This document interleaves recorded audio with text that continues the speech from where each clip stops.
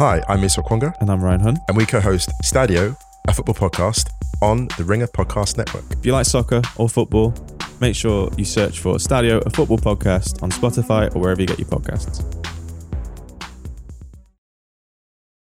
This episode of The Town is brought to you by FX's Feud, Capote versus the Swans.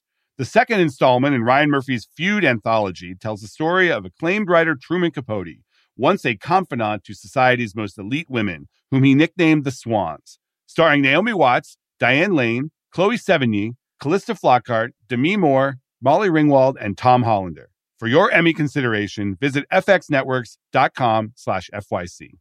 This episode is brought to you by Hulu. Riley Keough and Lily Gladstone star in Hulu's limited series Under the Bridge, a chilling true crime story based on the acclaimed novel.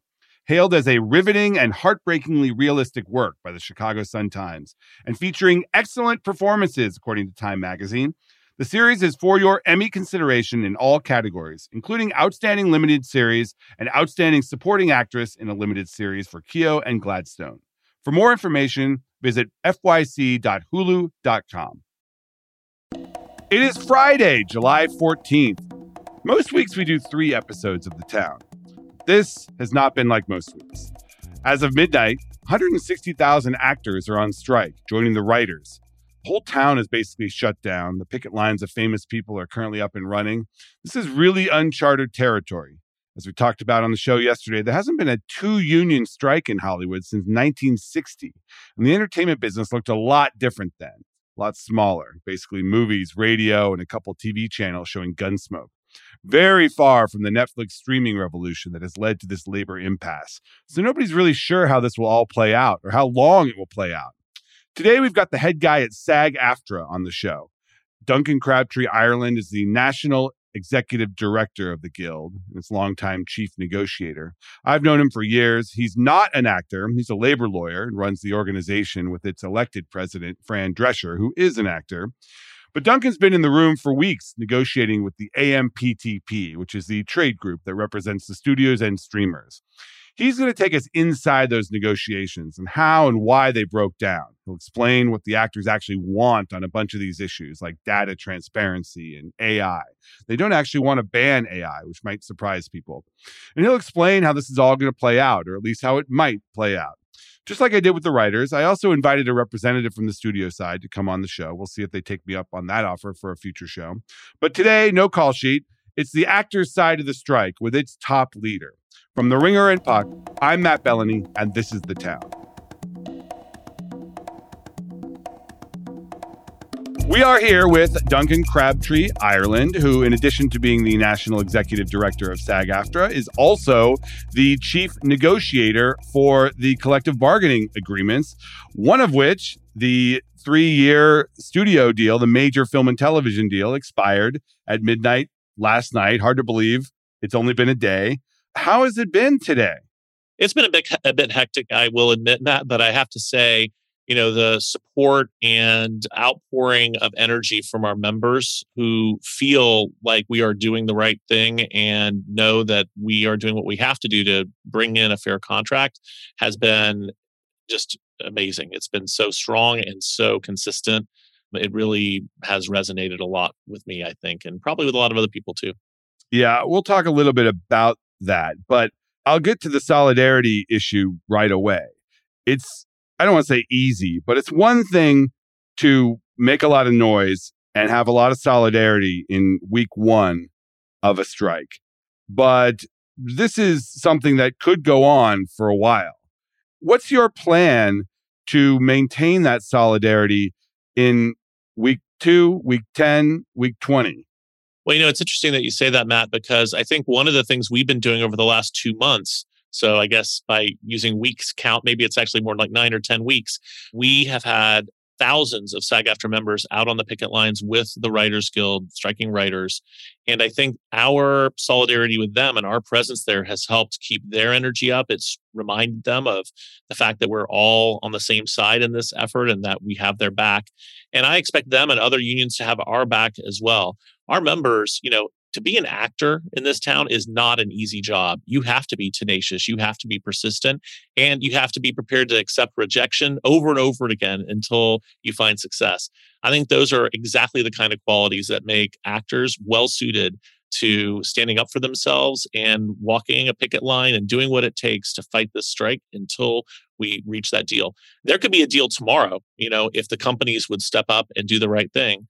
I don't You think think they that's will. going to happen? No, I I don't think they'll that'll happen tomorrow. negotiate? No, not tomorrow. I mean, I think it will happen eventually. There will eventually be a deal. And as far as I'm concerned, that will happen when there is a fair deal on the table for our members.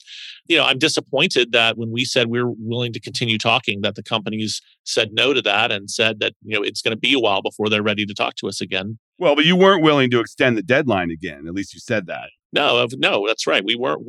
We extended the deadline for 12 days already, an unprecedentedly long extension in the context of this contract. So no, we weren't willing to extend the deadline, but we are willing to keep talking. And by the way, the only way any strike ever gets resolved is by the parties continuing to talk and eventually reaching a deal. So their idea that there won't be any discussion while there's a strike in place is completely ridiculous and unrealistic. Yeah, that seems silly to me. Yeah. I mean, why would you not want to talk? Like if this strike is causing problems for the industry, which I believe it is and will be, and sure it's causing problems for our members too, why would we not all want to talk and try to find a path forward? That just makes no sense. It gets to the leverage issue, though. And, you got to admit that the leverage that a union has these days is not quite the same as it was 15 years ago when the fall schedule was everything and the late night shows were so important. Now, I know we've talked about this in the past, but there's a longer runway for these streaming services with global content pipelines and other avenues and all these libraries on demand where the consumer is not going to feel the strike as closely as he or she would have 15 years ago. That may well be true, but there's another difference from 15 years ago, which is public support for labor unions and for collective bargaining is at an all-time high, far greater than it was 15 years ago. I have no doubt that there will be millions of people around this country who strongly support what we're doing, unionized people and non-unionized people who say, why does that matter? Why it matters Does it actually matter or is it just noise? No, I think it does matter because those are the customers these companies are trying to woo. These companies, customers have an unprecedented array of choices for their entertainment, and if customers think that these companies are treating the artists that they actually care about unfairly, I 100% believe that can influence the customer's decision on what they choose to consume. So I think these companies ought to boycott Netflix? Well, there will be a movement. We're not calling for any boycott of anyone at this point. My point is really deeper than that. It's that, consumers do care about what the companies that they buy products from do and services to. And I think that it does matter what consumers think about these companies. And I guess that remains to be seen, but our members have strong solidarity. If you look at the projects that are being promoted for the summer, they are highly dependent on promotion from our members. They're highly dependent upon our members starring performances in them. And I have every indication that those members have 100% solidarity with this union. So I think we do have some leverage, if I'm being honest. Yeah, I'm not so sure whether people make a value judgment about the labor practices of the company that produces their favorite show. If that were the case, I think we would have had problems watching Squid Game, which, those Korean shows do not have the same protections that the American guilds offer. But I do think that the ace in the hole for you guys is you have the ability to get a lot of attention for yourselves. Your members are huge public figures. And if they're out there talking about it, have you lined up big names for the first few days of the strike?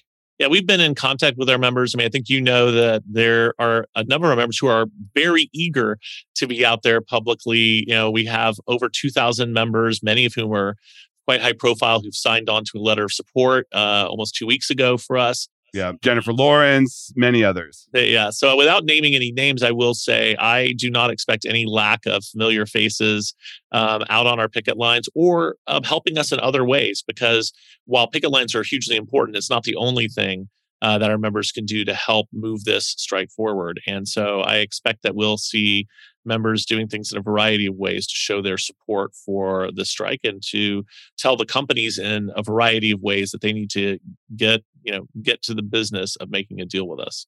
I joked about it, but honestly, Tom Cruise parachuting onto a picket line would get headlines around the world. Yes, it sure would. It sure would. Great idea, Matt. I can't be the only one who thought of that. We'll relay that. I don't know what his position is on the union. Maybe he gave his Golden Globes back when he heard that they didn't have great race policy. So maybe you can talk about that. So let's talk a little bit about the deal that you guys want, and specifically the AI issue, because the studios put out a statement after you declared a strike, kind of listing some of the things, in their words, obviously, that they offered. And one of the things they say they offered was an unprecedented right to consent to an actor's likeness being used in creating a digital performer, which sounds good on paper. Why was that not enough for you guys? Well, first of all, when you have no rules at all about something, literally anything you do about it is unprecedented. And that's exactly the case here. And look, I will acknowledge that we put forward very detailed proposals on AI when we started these negotiations 36 days ago. And those proposals involve proposals regarding consent for the creation and use of digital replicas, as well as proposals about how generative AI can be used and AI training processes. So the companies have responded to a number of the proposals that we put on the table. The problem is the devil's in the details. So when you put forward a proposal, something like unprecedented agreement to require consent for the creation of a digital replica, we had reached some agreement on the issue of there being a requirement for consent. But from our point of view, it has to be informed consent. Consent is not a boilerplate provision at the time you're first hired in a project that says the company can create a digital replica of you and use it for whatever purpose they want forever.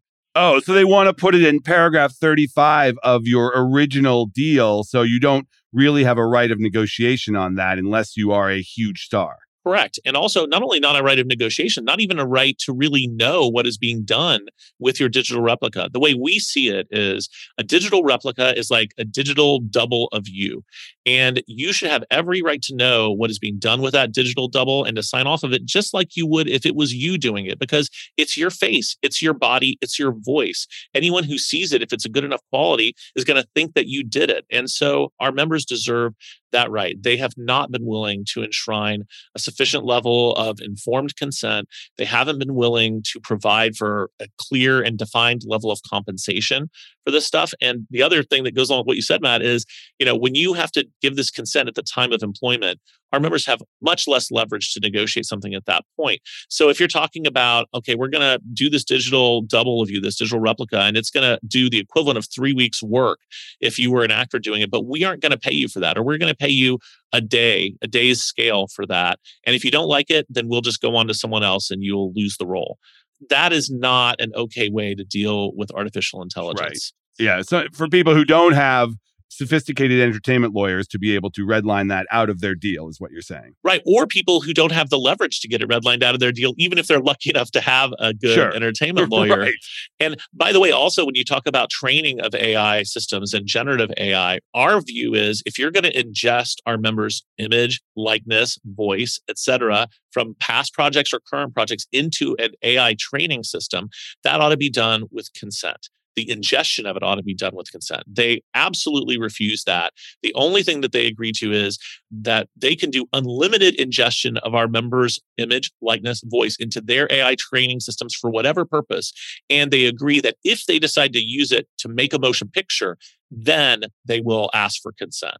But that is not enough from our point of view, because none of us know what the scope of generative AI is going to be. None of us know what the potential uses of it all are. And we do know that these companies are going to be out there looking to exploit it. So it's one thing to say it's a historic or unprecedented deal when you're comparing it to nothing.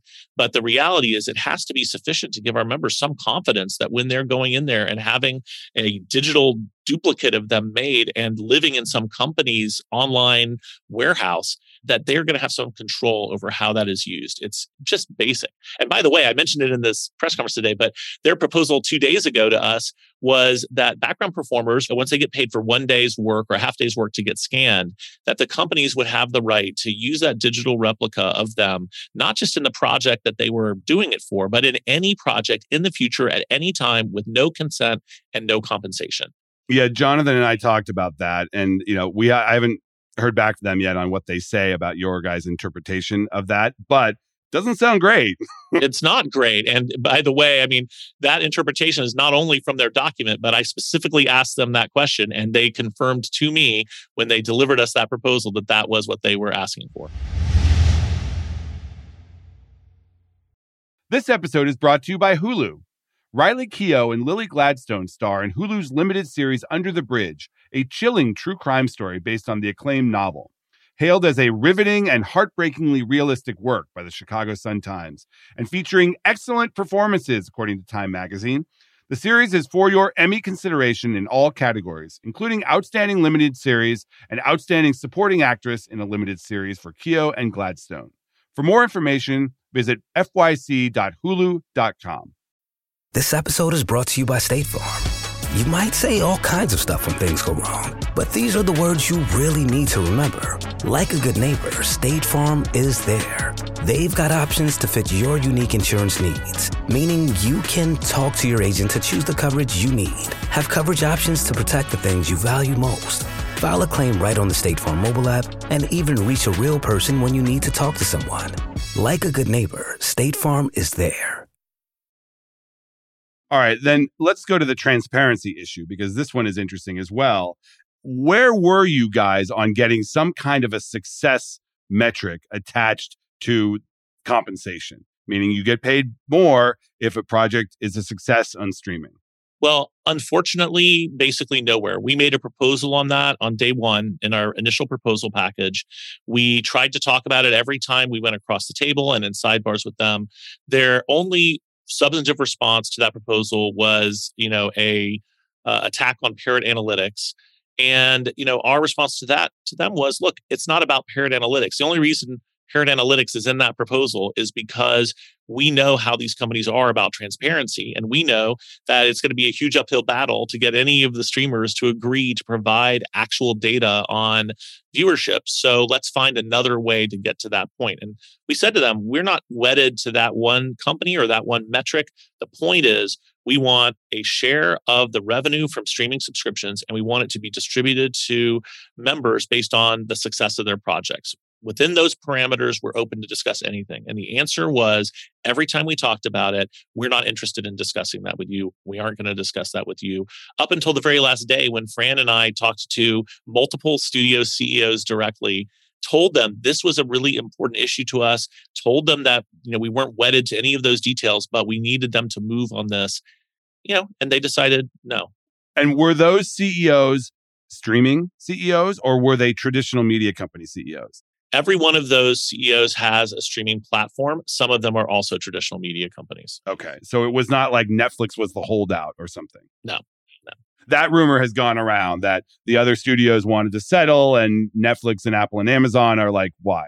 Well, I mean, I can't speak to what private conversations they had amongst themselves. Obviously, I wish I knew that, but I don't. All I can say is in the communications with us, we received no indication that any one of those companies was the holdout. We received the indication that all of them agreed that they didn't want to do anything to wrap that issue up in this negotiation.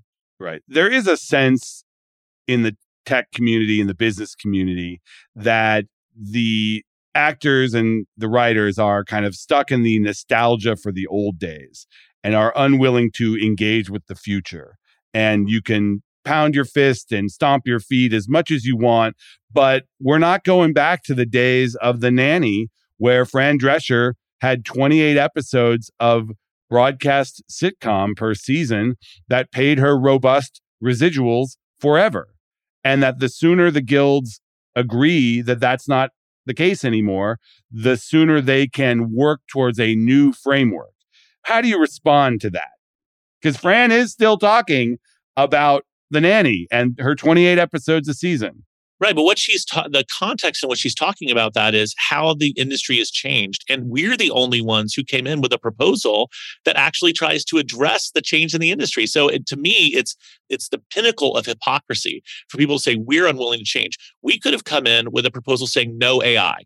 Did we come in with a proposal saying no AI? No, we did not. We came in with 4 specific proposals on exactly how AI could be implemented in the industry. And I think, people taking a look at those proposals will say, you know what? Those were very fair proposals. We weren't overreaching. We were just trying to do what we needed to do to protect our members. Same thing, streaming revenue share. That's not us trying to turn the clock back on the old industry. We know that industry is gone. Our members experience it every day. What we're trying to say is, okay, fine, let's do something. But what is not fair, what is completely unfair, is for these companies to unilaterally change the business model, which they have done, and then to say, but we don't want to change your contract to reflect it. We want to keep your contract the way it always has been. We don't want to change anything. We want to keep you in the world of the 70s while we're living in 2023. That's not okay.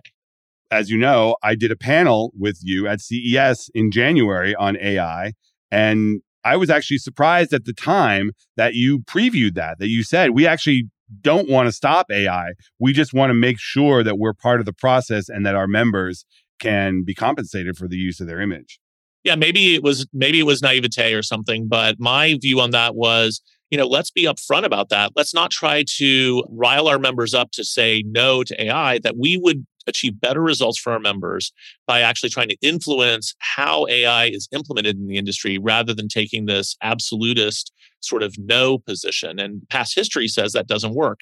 But I will say, I'm disappointed that the companies haven't come more our way on this, considering what a reasonable start we had. I still remain hopeful that when we finally do get back to the bargaining table, that we'll be able to find a path on AI that can work for everybody. Well, Bob Iger says that it's not realistic, your demands. Yeah, I know. I heard that. Interestingly, from his perch at Billionaire Summer Camp, with the mountains in the background, and it just was not an ideal look for him. It's not an ideal look. And, I would just say 2 things. First of all, as far as Bob goes, I would welcome him to come actually participate in these negotiations. One of the problems with these negotiations is that we don't have enough participation from people in the C-suite who can actually say yes. He seems to be delegating this to Dana Walden and Alan Bergman. Is that right? Yeah, I mean that's what I understood, and I think it's interesting to kind of delegate it and then decide to comment on it, because as far as I know, he has no personal firsthand. Well, he definitely has no firsthand knowledge, because I was there for every day of negotiations, and I can assure you that was not the case. But it's not a criticism of him personally. It's saying for all the CEOs, the work that our members do is really important to the success of their companies. I think they ought to be more engaged with the process by which the terms of that work get settled.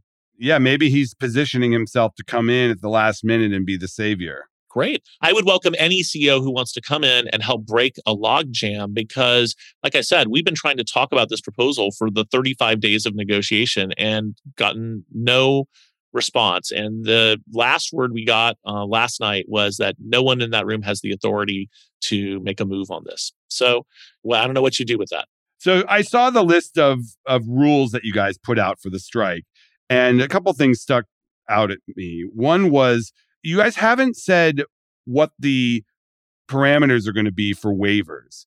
You've said in the past that independent productions that are not financed by or distributed by struck companies might get waivers for that. Is that still the case? And if so, yeah. When are those coming? Because I talked to an indie producer today who's in the middle of a shoot and was like, what am I supposed to do? My cast is just sitting around. I expect that the parameters for interim agreements, I do want to just note, they're not really waivers. They're actually a full-on interim agreement that those companies would need to sign that is based on the terms from the last offers made last night. Now, we made new offers to the companies on some issues as late and accepted some counters as late as last night at 11 p.m. So obviously, it takes a minute for us to reduce that to contract language and put that into an interim agreement. I expect that interim agreement terms to be published today. on our website. I expect it to be public. And likewise, the process for our existing signatories to request an interim agreement, they just go to their business rep that's already known to them, tell them they want an interim agreement, and we have an application for them to fill out that'll help us confirm that they aren't connected with the AMPTP. And if that's the case, then we'll issue them, and they meet our other criteria, we'll issue them an interim agreement so they can continue. But it's not going to be an instantaneous process. It is, and it's going to take a little time, a few days perhaps, for those things to happen. We will try to triage productions that are happening so that we can help them, reduce the, costs of any kind of waiting. But, a strike is a blunt instrument. There's a reason it's a last resort. And when we do a strike, it has to be effective. It has to cut off all access to our talent for the companies that we're striking against and on the contracts we're striking against. And so we can't be soft on that. And does that mean that independent films that go to these film festivals in the fall, that their casts will be allowed to promote on the red carpet and such, these independent films that are not financed by or distributed by struck companies? If they're truly independent, if they pass our fingerprints test and thereby get an interim agreement, then yes, they'll be allowed to promote them, provided that the circumstances of the promotion are consistent with our rules. For example, they're not going to be allowed to do them in a co-promotion with one of the studios or with a streaming channel or anything like that. So, if you are at a festival sponsored by XYZ platform, that's going to be an issue. But if it remains independent of any of that kind of thing, then they'll be able to do that. And how about social media? Because you put out all these rules that you can't promote projects via podcasts, actually, television, all these other, tours, things like that. But you have social media on there. How are you going to police what stars do and say on social media? I think they all know, and we've talked to their publicists, we've talked to their agents, we've talked to their lawyers. I think they all know that as far as projects that are made under TV theatrical, they shouldn't be promoting them. They shouldn't be talking about them in a promotional way or anything like that. I mean, there may be some things that end up being a gray area that we have to deal with, but it is really crucial that we cut off the stream of promotional work that's being done for these companies as part of the strike. And so that's why social media is on there. And frankly, I expect that we will have very universal voluntary compliance with those rules. I do not think we're going to, have to have that many proceedings related to that. But obviously, we'll keep an eye on it, and if it starts creating a problem, then we'll deal with it. How long are you prepared to go? As long as it takes. I mean, I hope that's not that long. I mean, we told them we were ready and willing to continue negotiating, and they said they didn't want to do that, at least not for now. So, we will focus on our strike, but whenever the companies are ready to sit down at the table again and talk, we'll be ready. And the fact that the writers are also striking, I had thought perhaps the studios would want to do a deal with you guys to put more pressure on the writers. Now that the whole thing has blown up, do you expect some kind of macro deal, or maybe they go to the writers now first and then come back to SAG? How do you think this will play out? I don't really know the inner workings of their thought process. So it's certainly any of the things that you just mentioned could be possible. I do think while we have a lot in common with Writers Guild in certain areas, and of course our support is very solid and deep, there are also a lot of differences between our, the proposals that we're working on, and our constituencies are quite different. So I'm not sure that there'll be some macro deal that could apply to both, but I do, plan for us to continue cooperating with the Writers Guild as we have been. Ellen and I are in very frequent contact. We talk about all kinds of stuff. And frankly, there's been huge support from the Directors Guild as well. I've been in touch with my counterpart there and the other unions, IATSE, Teamsters. There's been tremendous labor solidarity throughout our negotiations, and I expect that to continue as we go forward. All right. Well, I think this is the beginning of a long process. And you might be right. I still believe, I know you can't predict, but I still believe mid-September, end of September is when we'll see some movement here. I think people will write off the summer. They will come back after Labor Day, and then we'll start to see something here. Well, I think the reaction from our members that you've seen today And we'll continue to see. We'll show that our members are ready for that if that's what it takes. We don't want it to take that long. We want it to be as short as possible. We know it causes a lot of disruption and harm to people to be on strike. But I assure you, we wouldn't be on strike if we didn't think we had to. And I think other workers and just people in general, when they see what we're fighting for, I think they will agree that it's a fight worth having. So Tom Cruise flies his jet over the Paramount lot, jumps out of the plane, parachutes, and lands at the Paramount gate in front of the picket, and everyone goes nuts. I think they would go nuts for that. I have to agree with you on that point. The strike ends the next day. I can't comment whether that's part of our plans, but worldwide public support turns into an immediate end to the strike. Wouldn't that be great? All right, Duncan, I appreciate you taking some time on this very, very crazy day. Thank you. Oh, thanks, Matt. Good to talk to you. All right, that's the show for today. I want to thank my guest, Duncan Crabtree Ireland. I want to thank our producer, editor, Jesse Lopez. And I want to thank you. Craig will be back next week. Can't wait to tell him Hollywood imploded while he was gone. Hope to see you then.